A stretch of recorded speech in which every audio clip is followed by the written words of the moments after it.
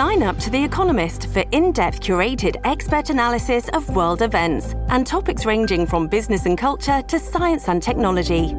You'll get the weekly digital edition, online-only articles, curated newsletters on politics, the markets, science, culture, and China, and full access to The Economist Podcast Plus. The Economist is independent journalism for independent thinking. Go to economist.com and get your first month free. Today on CityCast Madison. It's the Friday News Roundup. Let's corral the remaining questions from the spring election.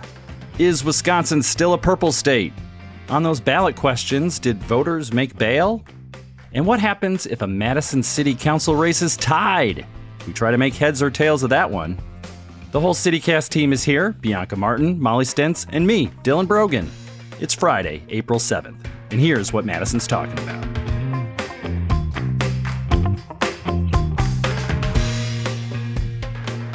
It's the Great Friday Roundup. Bianca Martin. Howdy. How are you? Pretty good. Molly Stentz. Hey, election week's over. Almost. Woohoo! Yeah. Is it ever really over? Not today, it's not. We got to dissect this election, and there's a lot to dissect. Are we ready for 2024 yet? No, but it's here. It kind of felt like it was here with this big state Supreme Court race. Democrat versus Republican. That's just how it goes now, I guess. Yeah, it was super intense. But yeah, that's the biggest news of the week. The landslide win of Janet Protasiewicz, the Wisconsin Supreme Court. She won by 11 percentage points, which is remarkable in our battleground state, honestly. As you know, we all know now that it's a new liberal majority, 4-3.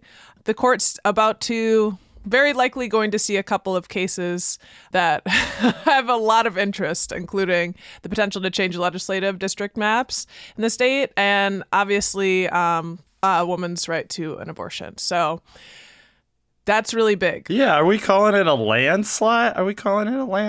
I think so. You don't think so? It was called really early. It was a decisive win. I don't know. I think a landslide is over 60%, but I don't know if that's written down as a rule. Should we ask the remaining members of Fleetwood Mac? Yeah, I think they're the one. Yes, I don't even understand that reference, and I will say yes. Okay, there's a song Landslide. Sorry. Okay, well, I called it a landslide. Just the fact that it was called so early. It was an abundantly clear win for Janet Protasiewicz. There will not be any recounts, and there will not be any discussion about that in that race. You got to run unopposed to get more than 60% in a statewide race. Well, you can't just get a landslide every time. It wouldn't be a landslide then. Wouldn't be Wisconsin. So much money in this race. So much money. We took the national record for the most expensive state Supreme Court race to date. Crazy. What about inflation? Yeah, it's not about inflation. It seems like people, including Wisconsinites, including people across probably even the world, but definitely in the nation, they want to have a piece of Wisconsin. We're just really desirable. I just made myself laugh very hard. We're a desirable state because we are a battleground state, and the presidential election next year is very, very key and important to a lot of people. Do you think this is the new norm? Is this just an arms race now, where races are just going to keep getting more expensive? Unfortunately. I mean, I don't know. Could you go around the state and just shake hands and win with $300 that you spend on hamburgers? I don't know. That wasn't that long ago you could do that. Could you get a bunch of free media because you oversaw a high-profile trial and everybody knows your name? Well, even look at the local races are getting more expensive, and those used to be entirely free media, right? Yeah, we're going to get into that. Jeez Louise. There's a lot of big about this race, and the turnout was significant as well. And where the turnout was pretty worth mentioning. Obviously, there's a continuing trend of Dane County just being a powerhouse in terms of getting votes out. That has continued, and we also saw in the counties, surrounding Milwaukee, a change with some new Democratic votes. I mean, seeing a change of there's more of the pie is going to Democrats than usual in those areas, right? You guys know who Vicki McKenna is? She So she's kind of this conservative, bomb-throwing talk radio person, and she was on the radio yesterday saying how all these white women in suburban Milwaukee, like, they came out for Janet. And I just thought that was like, oh, yeah, yep, that's what happened. Women vote, by golly. I feel like this has been a Dem strategy. I mean, I remember a bunch of Dem operatives ahead of the last presidential race when they were talking about Wisconsin way back when the DNC was going to be held in Milwaukee. Remember that? And they were like, yep, we are going after suburban Milwaukee white women. And I was like, what? Really? I heard a lot, like, just in the national race before that, they're like, a lot of conservative white women, it's like who elected Donald Trump, that there is, so I'm hearing echoes of that here for sure. One of the major swing counties in the state, Brown County, that one had a shift. It's one of the most populous counties because it has Green Bay, but it shifted to Democrat. We got a question about that, right? Somebody wrote us on YouTube. Yeah. Susan wanted to know about the 8th Congressional District and how it went and what it means for the future of Wisconsin politics or upcoming elections, because we know that the 8th CD is largely the area around Green Bay, Brown County, one of the most populous counties in the state that actually swings, right? Like Milwaukee, Dane, solidly Dem. And typically Waukesha, Ozaukee, Washington, solidly Republican. But Brown County you really watch because in the past, the congressional district represented by Steve Kagan, a Democrat, you had State Senator Dave Hansen representing the area. But in more recent years, Walker really gained a lot of ground there. And you see a fair amount of conservative representation there. So it's one to watch. What's interesting in this conversation right now is Judge Janet being on the court and having, the fact that there's likely going to be a case coming before the court for gerrymandering. What's interesting is that it could also impact the congressional districts too, like remaking those maps. And so it could just impact not only like our state legislature, but also our congressional maps. But was it the jean jacket? Was that what won it for Janet? Yeah, there's a lot going on. Anywho, Supreme Court was not the only thing on the ballot, as we know. So, yeah, it was interesting because we've been talking about how liberals, Democrats had this court victory in this nonpartisan race, right? Are we still saying that? We are still saying it's technically nonpartisan. So they had this victory after 15 years, but there's still this rest of the state to contend with. Rest of the state government, the state assembly, the state senate, still solidly conservative. Democrats were hoping to pick up this suburban Milwaukee district, right? Alberta Darling's old district. She'd been there for 30 years, like northern Milwaukee suburbs, Whitefish Bay, Mequon area. So that was a pretty close race, closely watched to see if Democrats could make inroads. They did not. So it will stay in conservative hands with Dan Knodel of Germantown. He was a local state rep from the area, and a pretty big vocal critic of Janet Protasiewicz. He was the one who, we mentioned on an earlier show that he was floating the idea of impeaching her and holding her responsible for crime in Milwaukee, right? Because of her role as a judge there. Do you know what I don't get about the impeachment stuff? So they impeach her and they get rid of her. What happens next then? The governor appoints a new Democrat. Evers, the Democratic appoint. So what's the point? Are you asking why grandstanding has a role in politics today, Dylan? People introduce resolutions in the state assembly that have no hope of going anywhere. People do all kinds of things just for attention. There's only been one state Supreme Court justice to ever even face an impeachment trial. It was in 1853, Levi Hubble. What? Yeah. Really? Levi Hubble. Yeah. And apparently there's some parallels to this discussion of impeachment and that, where they're saying the race has gotten extremely partisan. But he was not impeached. They're throwing all kinds of accusations his way. But basically it's spicy. From what I read from legal experts, it's very unlikely that the legislature would be able to do this. I mean, they could, but it's also not supposed to. It's supposed to be, someone's supposed to be impeached for corruption or crimes, not for political reasons, Right. As we saw with the statewide recall attempt for Governor Walker, that was a big subject of debate. Well, had he committed a crime, or were people just upset with his policies, and was that a legitimate enough grievance to issue a recall? I mean, the recall election did go through. It was held, but ultimately voters did not decide to recall him. So, yeah, interesting to think what's ahead of us. Okay, so what does this mean, right? What does this mean for statewide politics? Republicans have 22 seats in the state Senate, supermajority, 2/3 of all the seats. So they can override a veto from the governor, which is a pretty significant power when you have, especially with divided government. But there's a rub. So they also need 2/3 majority in the assembly, and they're just a couple votes shy. Still a balance of power. It's like horseshoes and hand grenades. Close. Oh, I got that wrong. Never mind. It's like horseshoes and hand grenades. I like that, though. Close is good enough, but the truth is it's not. Oh, no cigar. Friday. I got nothing. Well, so Robin Voss, he should have got that supermajority. Sorry, buddy. Couldn't have made your maps just a little bit more rigged? Like, this is an AI's fault. This is AI's fault. Oh.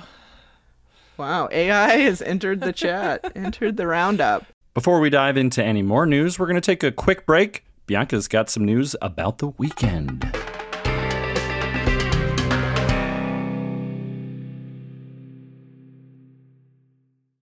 This episode is brought to you by Shopify. Whether you're selling a little or a lot, Shopify helps you do your thing, however you cha-ching. From the launch your online shop stage, all the way to the we just hit 1 million orders stage. No matter what stage you're in, Shopify's there to help you grow. Sign up for a $1 per month trial period at shopify.com/special offer, all lowercase.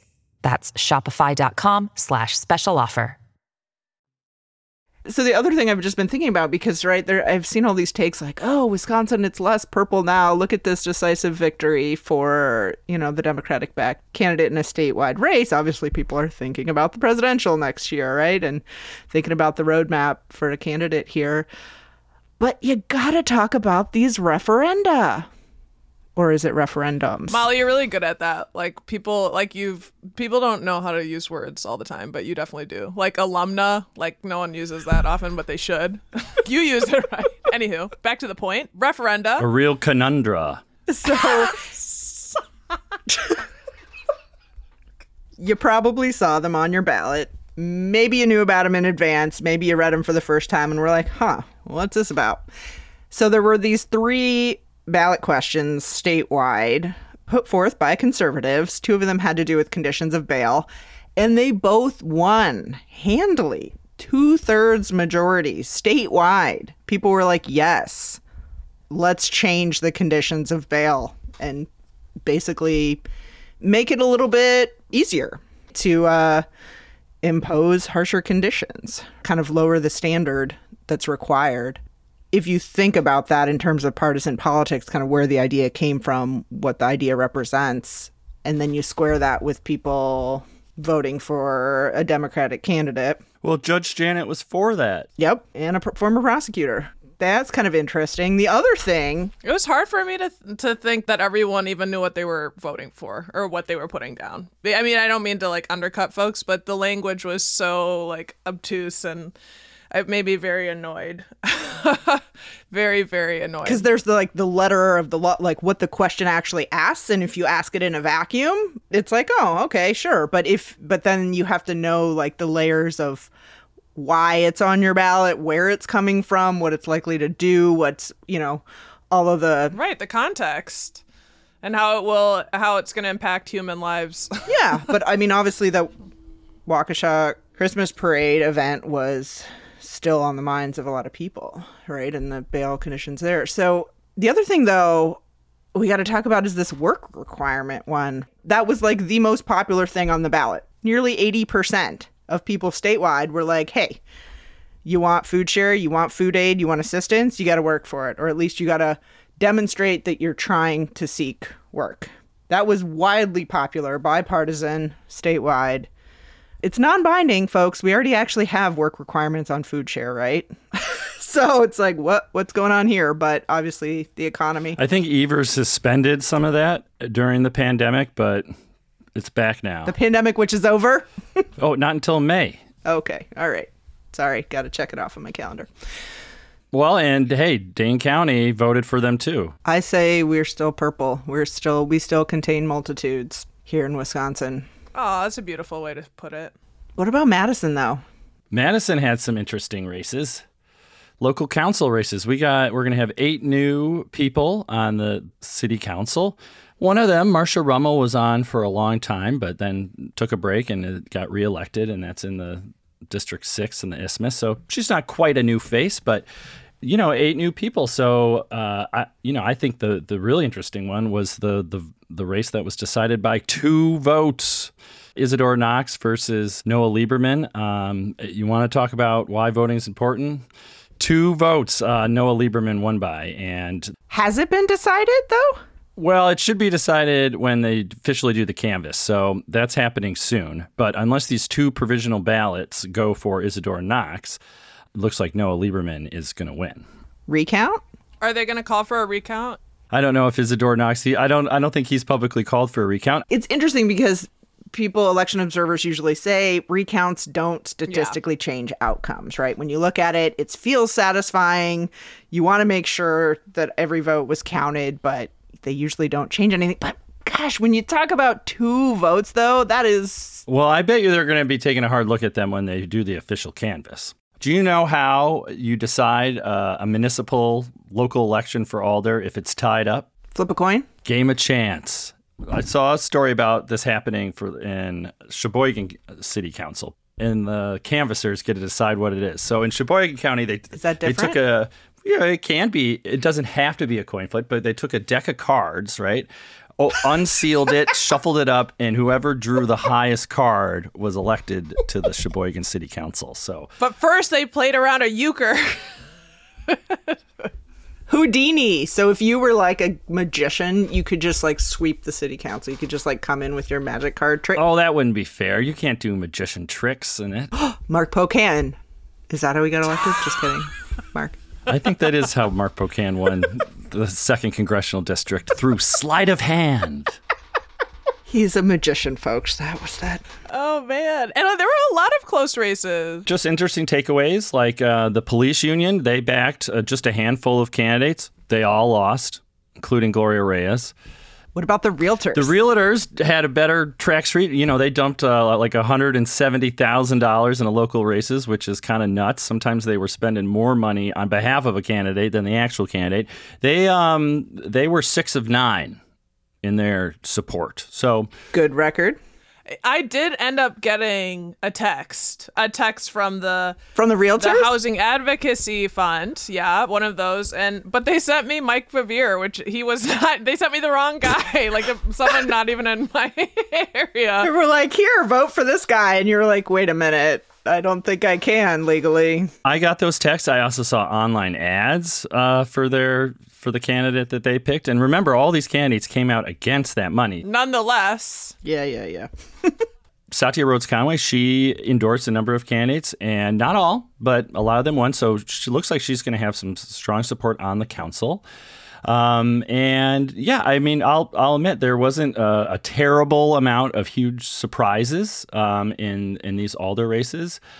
Nina Martinez Rutherford, she had some endorsements, and she had all these great yard signs with her face on them, and you don't see that often. I love yard signs with candidates' faces on them. Yeah, I would kind of say was the underdog and against Brad Hinkfist, who had more of the establishment backing. I think that's fair to say. She won, and pretty decisively. She's the first openly trans person to serve on the city council. So a comedian. Yes, history was made. And she's an amazing comedian, for what it's worth. Which it's worth a lot, because we like comedians on this show. Time is short this week. We could be talking about local races and the national politics and Judge Janet's attire all day long. But we got to end it for this week's. Bianca, have a great weekend. Thanks. You too, Dylan. Molly Stentz, thank you for joining us. Glad to be here. But is it Realtors or realtors? I don't care how I say it. Probably wrong. Realtors. I'm sure I'm saying it wrong. Anyway, the nuclear option. Did I say that right? Nuclear? Oh, boy. Nucleus. NIMBY. Bye. Bye. That's all for today here on CityCast Madison. Bianca Martin is your host. We're produced by Molly Stentz and me, Dylan Brogan. Music is by Carl Christensen. If you enjoyed the show, why not tell your reflection in the snow-covered hills about us? You can also get more news delivered right to your inbox from our friends at Madison Minutes. We'll be back Monday morning with more news from around the city. Catch you on the flip-flop.